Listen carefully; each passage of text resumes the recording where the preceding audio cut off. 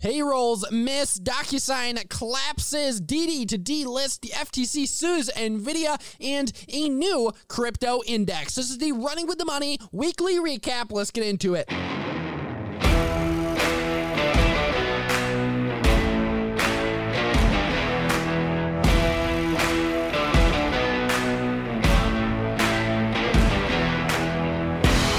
What is up, and welcome to another episode of the Running with the Money podcast, powered by Pounding the Table. Now, we have a lot to get into today. It's a weekly recap, so we don't only go through the biggest headlines of today, but we also go through the biggest headlines of the week. So we're going to have to go fast, but to give you a quick brief on where the markets stand as we speak, the Dow Jones is down 216, NASDAQ down a whopping 283, and the S&P 500 down 62. Now, going into about 3:30, we are seeing a bit of a bump up, a bit of buying here going into the end of the day. It'll be interesting to see if there's a little bit of buying holds into the close, but the core indexes definitely continuing to move to the downside. When it comes to what groups are leading the way to the downside, well, that's quite easy. We have consumer cyclical, technology, basic materials, financials, and communication services all moving to the downside. And then sectors that are attempting to make a comeback, sectors that are attempting to be green or go green include consumer defensive, utilities, real estate, energy, healthcare, and industrials. Now, we have a lot to get into, and we're going to get into it right about now. So, getting into the first headline of the day, it's these November jobs report numbers. So, we got to dig into these numbers. So, non-farm payrolls came in at 210,000 in November, and that's following a gain of 546,000. But here's the bad news. That missed the expectation of 573,000. Ouch! So, the expectation was missed big time. Non-farm payrolls coming in at 210,000 for November. Now, on the flip side of this, there was a bit of positive news. The unemployment rate fell to 4.2% from that's a 0.4% decline, but it did fall from 0.46%. So that is a solid metric there. And also, labor force participation, that rate actually went up to 61.8% for the month. So a solid metric there. And that's the highest level since March of 2020. Now, digging into these jobs in the data from this jobs report, the professional and business services sector added 90,000 jobs in November. So that was the leading sector of this report. Transportation and warehousing also posted a strong gain of 49,700 jobs. You saw some expansion in couriers and messengers coming in at 26,800 added within that sector. Leisure and hospitality, that sector added 23,000 jobs in November. So a solid metric there, but that leisure and hospitality sector saw a major deceleration because the previous gain in October was 170,000, so that is something to know. So some deceleration in new jobs added or jobs being added within these industries. Non-farm payrolls missing the mark, 573,000, coming in at 210,000, and we have to really get some professional opinion on this. So we got Jefferies economist, including Thomas Simons per Bloomberg here, and he goes on to say, quote, retail trade payrolls fell 20,000 versus up 38,000 in October. Leisure and hospitality payrolls rose only 23,000 after rising 170,000 in October and averaging well over 100K for the past few months. We had thought there would be a pickup in both of these, but November was curiously soft on this front. It is not clear if this is a seasonal issue or some sort of shift in terms of timing of holiday help. But overall, the payroll data does not match up with the alternative indicators of labor market activity that we track. We also got some professional opinion from Peter Boockvar, Chief Investment Officer at Bleakley Advisor Group, and he goes on to say, quote, while the headline number disappointed relative to expectations, the big household survey figure, the rise in the work week, the increase in the participation rate, and employment to the population ratio, along with the near 5% average weekly earnings print, all point to a Fed that will quicken the pace of taper, as many have said. And we'll see how that goes before debating rate hikes. So very interesting stuff there, but Peter Boockvar didn't stop. He goes on to say, as the internals were better than the headline establishment survey print, The short end yields are little changed in response.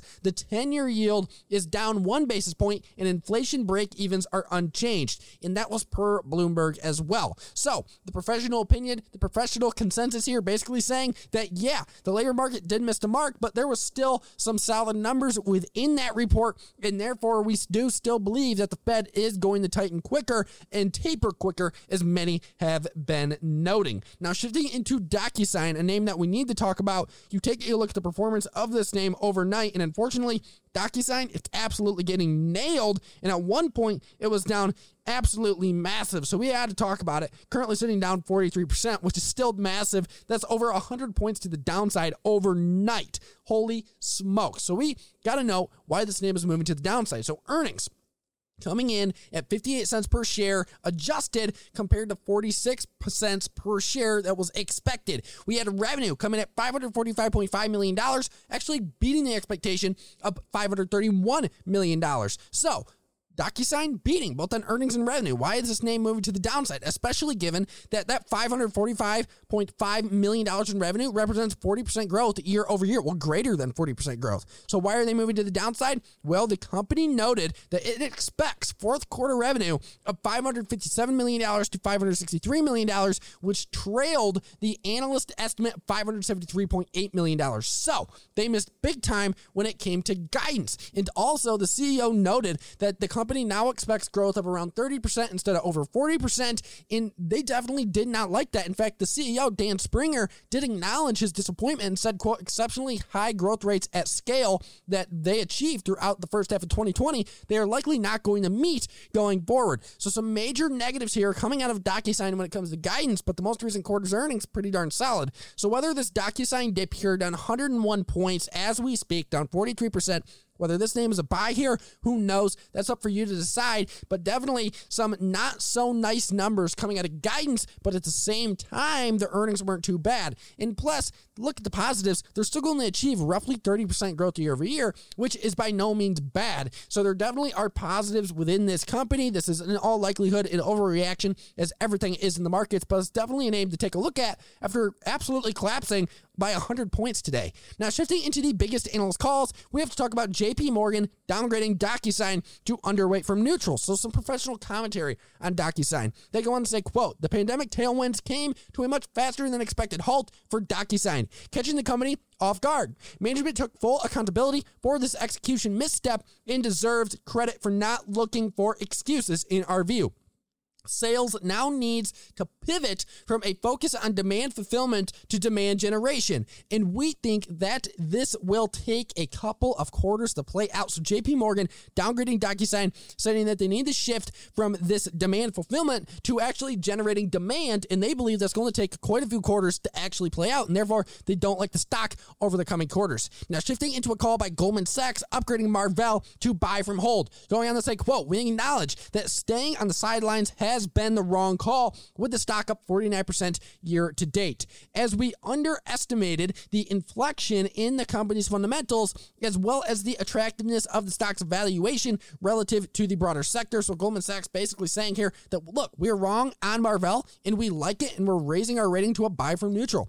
Shifting into another call by Goldman Sachs on Amazon, reiterating it as a buy, going on to say, quote, based on management's outlook and commentary on his most recent earnings call, we believe Amazon is prepared to navigate any potential supply chain driven inventory issues to meet consumer demand into the Q4 holiday season. Goldman Sachs liking Amazon, saying they're going to work out these supply chain issues and they are fixing those issues, and therefore we believe they're going to be perfectly fine throughout this holiday season. Goldman Sachs liking Amazon, reiterating it as a buy. We had JP Morgan also today reiterating FedEx as overweight, going on to say, quote, we are constructive on FedEx into the Q 2022 earnings release on December 16th. After a brief rally, it lost momentum. The stock is trading at a near record valuation discount to UPS, which provides a decent margin of safety on a relative basis. So, JP Morgan reiterating FedEx here, basically saying, look, their valuation is too cheap compared to their competitor UPS, and we like it here.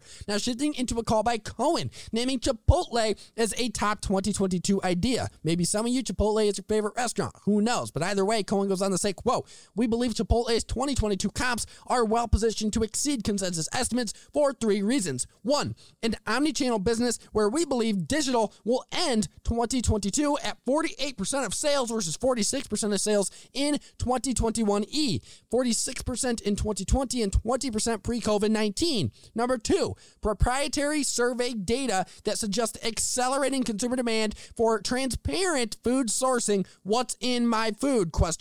And 3, we expect the brand to be more top of mind for consumers due to menu innovation and ad budget that grows in line with sales. Cohen liking Chipotle, top idea for 2022, citing their omni-channel business, citing those digital sales improving, citing those proprietary survey data numbers that basically say, look, consumers like this transparent food sourcing data, and also their brand and the way they are selling and the way consumers are acting and their menu innovation. Some very interesting stuff out of Cohen on Chipotle. And shifting into our final call here by JP Morgan, reiterating Honeywell as overweight, going on to say, quote, more than any time in the recent past, we sense a growing divergence between the bull and bear case around Honeywell, and sentiment is swinging negative, even for those that have owned the stock for a while.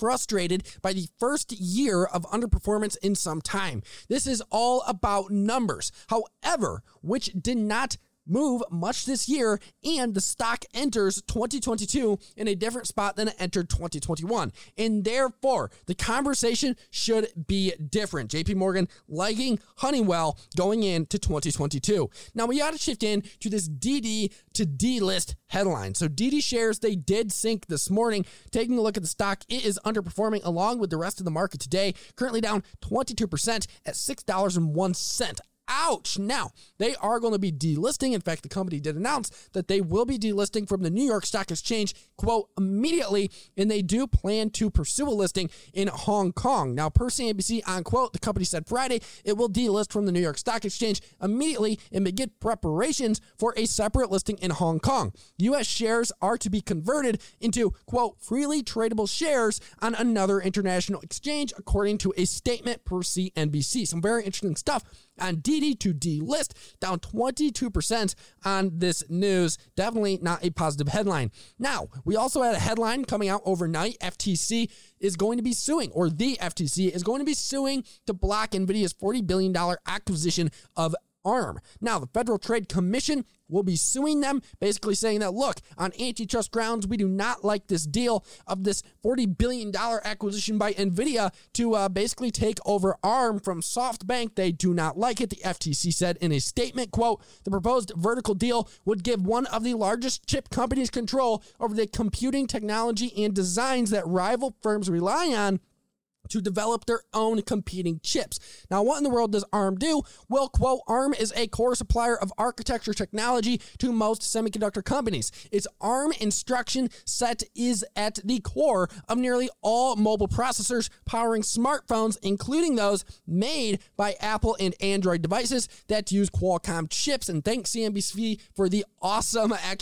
definition of what in the world ARM is and does. Now, shifting into, really what this deal has faced. This is just another roadblock that this deal is basically facing. Now that this lawsuit has come down, in all likelihood, it will not go through, according to many, many analysts and experts within the space. But who knows? It's definitely something to pay attention to. The reaction to this news on NVIDIA stock, well, really not crazy. The stock is down 5.1%. But once again, we are seeing this growth sell-off. And really last night, when this headline came out in the after hours, the stock wasn't really doing much. In fact, I believe it was up.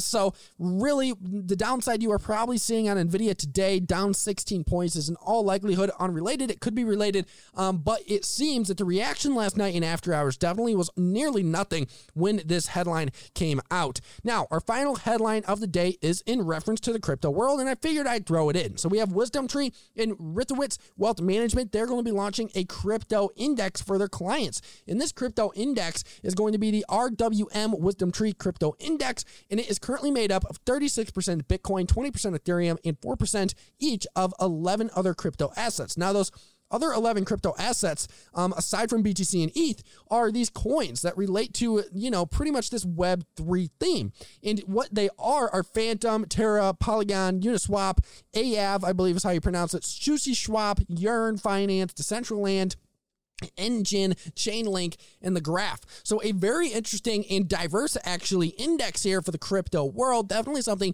to pay attention to. And this is just another example of crypto adoption from larger scale institutional wealth and institutional money coming into the space. And I believe it will continue. You continue to see, as we've covered in previous episodes, more and more venture capital going into the space. And truly, many are starting to believe, and the money is clearly pointing towards, that cryptocurrency and blockchain technology and Web3 is the future finance and the internet. So it's definitely something to pay attention to. We did get a statement out of Ritowitz Wealth Management, and they go on to say, quote, "As wealth managers, we have a responsibility to adapt our portfolios to a burgeoning opportunity." And that was Michael Backnick, Ritowitz Director of Research, and he said that in a statement as of today. He also went on to say, quote, "As fiduciaries, we have an obligation to do so in a sensible way while harnessing the benefits of increased diversification." So a very bullish, I wouldn't say bullish, but I would say a very solid statement coming out of Ritowitz Wealth Management and Wisdom Tree on cryptocurrency, pretty much adopting this RWM Wisdom Tree crypto index, which is actually quite diverse for the space, and it's definitely something to pay attention to. Just another example of adoption by institutional funds. Now, shifting into the headlines of Monday. This is a weekly recap for all those of you who are new. So on Monday, we had Jack Dorsey resigning from Twitter, saying, quote, "I've decided to leave Twitter because I believe the company is ready to move on from its founders, and he will be taking over full-time over at Square." So some interesting stuff there. You saw the stock initially act in a positive notion, and then it moved to the downside, and the chief technology officer, Parag Agrawal, will be taking over as CEO effective immediately as of Monday. Also on Monday, we had MicroStrategy and El Salvador buying the dip in Bitcoin. MicroStrategy bought an additional 7,002 Bitcoins at an average price of 59,187 per Bitcoin. And we had El Salvador also buying the dip, and they bought a total of 1,100 Bitcoin as of October 27th. So both of these big-time Bitcoin topics of late. MicroStrategy has been a big topic of late in the Bitcoin world. And El Salvador, well, they're both adding and they're both buying the dip here in Bitcoin. And then on Tuesday, we had Jerome Powell drop the ball. And this was when some of this downside in the growth area of the market especially started to set in, where he basically said, look, we're looking at tapering faster and scaling back these bond purchases and maybe even going quicker than the $15 billion a month schedule that's currently set. He said, quote, "At this point, the economy is very strong. Inflationary pressures are higher. It is therefore appropriate, in my view, to consider wrapping up the taper of our asset purchases, which we clearly and actually announced at the November meeting, perhaps a few months sooner." He goes on to say, "I expect that we will discuss this at our upcoming meetings." He also said, quote, "The need for that asset buying program has clearly diminished as the economy has continued to strengthen, as we've seen continued significant inflationary pressures, and that's why we announced that we would taper. And that is why we're now saying we're going to discuss a somewhat faster taper at our meeting." He also said throughout his statements to the Senate and the House, he also goes on to say basically that, look, we do not know what is in store for inflation when it comes to now this new COVID-19 variant. We do not know what is in store for the economy. The outlook is very harsh, but what we do know is that inflation is running rampant, that inflation is running hot, and we need to take care of that. And you have seen a lot of these Fed members come out over the course of the past 2-3 weeks and basically say, look, we need to taper faster. And it's not just one of them, it's actually quite a few of them saying we need to taper faster. So it's definitely something to pay attention to. We also had Coinbase on Tuesday go on the acquisition front, announcing the acquisition of Israel's Unbound Security. Basically, they noted that they plan to establish more of a presence in Israel, and they plan to grow its technology and research development center over there in Israel over a significant amount of time. So some very interesting stuff there out of Coinbase, and it just wasn't their first acquisition. It was their over 13th acquisition of the year. Holy smokes. And then also on Tuesday, we had Grayscale launching their Solana Trust. So Solana getting some institutional adoption as well from Grayscale. Now shifting into Wednesday, what did we get? We got those private payrolls posting a better than expected number. Private payrolls increased by 534,000 for November, and that was better than the estimate on a Dow Jones of 506,000. This is all according to ADP. So you actually got some solid metrics coming out on private payrolls. So that was very interesting. And now it's even more interesting when you compare it to the most recent data we got on non-farm payrolls today. Some very interesting stuff, some very interesting complexities. Also on Wednesday, we had U.S. manufacturing. That gauge reverses its decline and actually improved. The ISM measure of factory activity increased to 61.1 in November. And remember, any reading over 50 indicates that manufacturing is expanding. So some positive stuff out of U.S. manufacturing. And then finally, on Wednesday, one of the biggest headlines was the U.S. confirming the first case of the Omicron variant in California, Northern California to be specific. And it is that B11529 variant that was first detected in South Africa, the one that everyone is currently freaking out about. And then on Thursday, we had OPEC sticking to their planned supply hike, which the group basically agreed to add 400,000 barrels a day of crude to global markets starting in January, but they did put a caveat on that deal saying, look, if anything comes up, such as this Omicron variant, we can come back and we can reverse this decision at any time. So basically it was, we're going to do this, but we can back out at any time. So very interesting stuff there. And then also on Thursday, we had the U.S. tightening travel testing requirements. The Biden administration did tighten travel rules for people coming in and out of the United States. All inbound international passengers are now going to have to get tested within 24 hours of departure. So that is something to note. And he also extended, the Biden admin extended the mask requirement for all domestic flights on public transportation now through to March 18th. So that's definitely something to note as well on the COVID-19 front. And this is something that no one was really talking about all week. We had Congress strike a deal to avoid that government shutdown. So maybe that is definitely something else to go take a look at. That deadline was today, and well, it seems they have met it. So it's definitely something to pay attention to there. No one was talking about that. And remember, just a few months ago, this Congress and the government shutdown was the largest topic in the market. And now it's like nothing. No one's even talking about it. But we talked about it here at Running with the Money because we got to talk about the biggest headlines that could be or are going to affect the market. So Congress striking a deal avoiding that government shutdown. And then we had Apple telling suppliers that iPhone demand has slowed, telling their basically suppliers globally that, look, our demand, it looks like it's starting to slow, and that was according to unnamed sources per Bloomberg. So we do have to note that the sources were unnamed. So the source, how strong it is, who knows? But the rumor is, according to unnamed sources, that Apple is experiencing some slowing demand for the iPhone 13 lineup, and therefore they've already cut production, but they could be, seeing some major issues when it comes to demand going forward. So definitely something to pay attention there. Apple stock moved to the downside on a few headlines. This was one of those names after actually quite a solid rally in that stock as well. And then finally shifting into another headline, in our final headline of Thursday was Jack Dorsey's Square changing its name to Block. Block? But yep, Square is changing their name to Block, and that's the company that was co-founded by Jack Dorsey, the company that Jack Dorsey is CEO of. They changed their name to Block, and also Square Crypto will now change their name to Spiral. We did get a statement out of Jack Dorsey. He said, quote, "We built the Square brand for our seller business, which is where it belongs." He goes on to say, "Block is a new name, but our purpose of economic empowerment remains the same. No matter how we grow or change, we will continue to build tools to help increase access to the economy." And then also out of the company in a statement, they said, "Block references the neighborhood blocks where we find our sellers. A blockchain, block parties full of music, obstacles to overcome, a section of code, building blocks, and of course, tungsten cubes." So a big name change, a big rebranding out of a major fintech player, Square, changing their name to Block, and that goes into effect on December 10th, by the way. But that is the show. Thank you for listening to the Running with the Money weekly recap. We will be back, of course, on Monday to go over the biggest headlines, biggest analyst calls, and much more. But in the meantime, go give my fellow team members and my boys over at Pounding the Table a listen on Spotify or anywhere you listen to podcasts, including Apple Podcasts, and give me and my team a listen and a follow, please, at Running with the Money on Instagram and Facebook, or just follow me on Twitter at Luke Dunay. DM me at me if you want to see a stock or a company broken down. Please let me know, and I will get that done for you. literally, we are here to help you. It's what we do. We push content for you to listen to, for you to engage with, because at the end of the day, we want to give you the best tools in the toolbox and some of the best knowledge out there with honestly, some very good reporting. So thank you for listening to the Running with the Money podcast and Pounding the Table team. We'll be back on Monday. In the meantime, eat, sleep, profit, trade on, and I will see you Monday.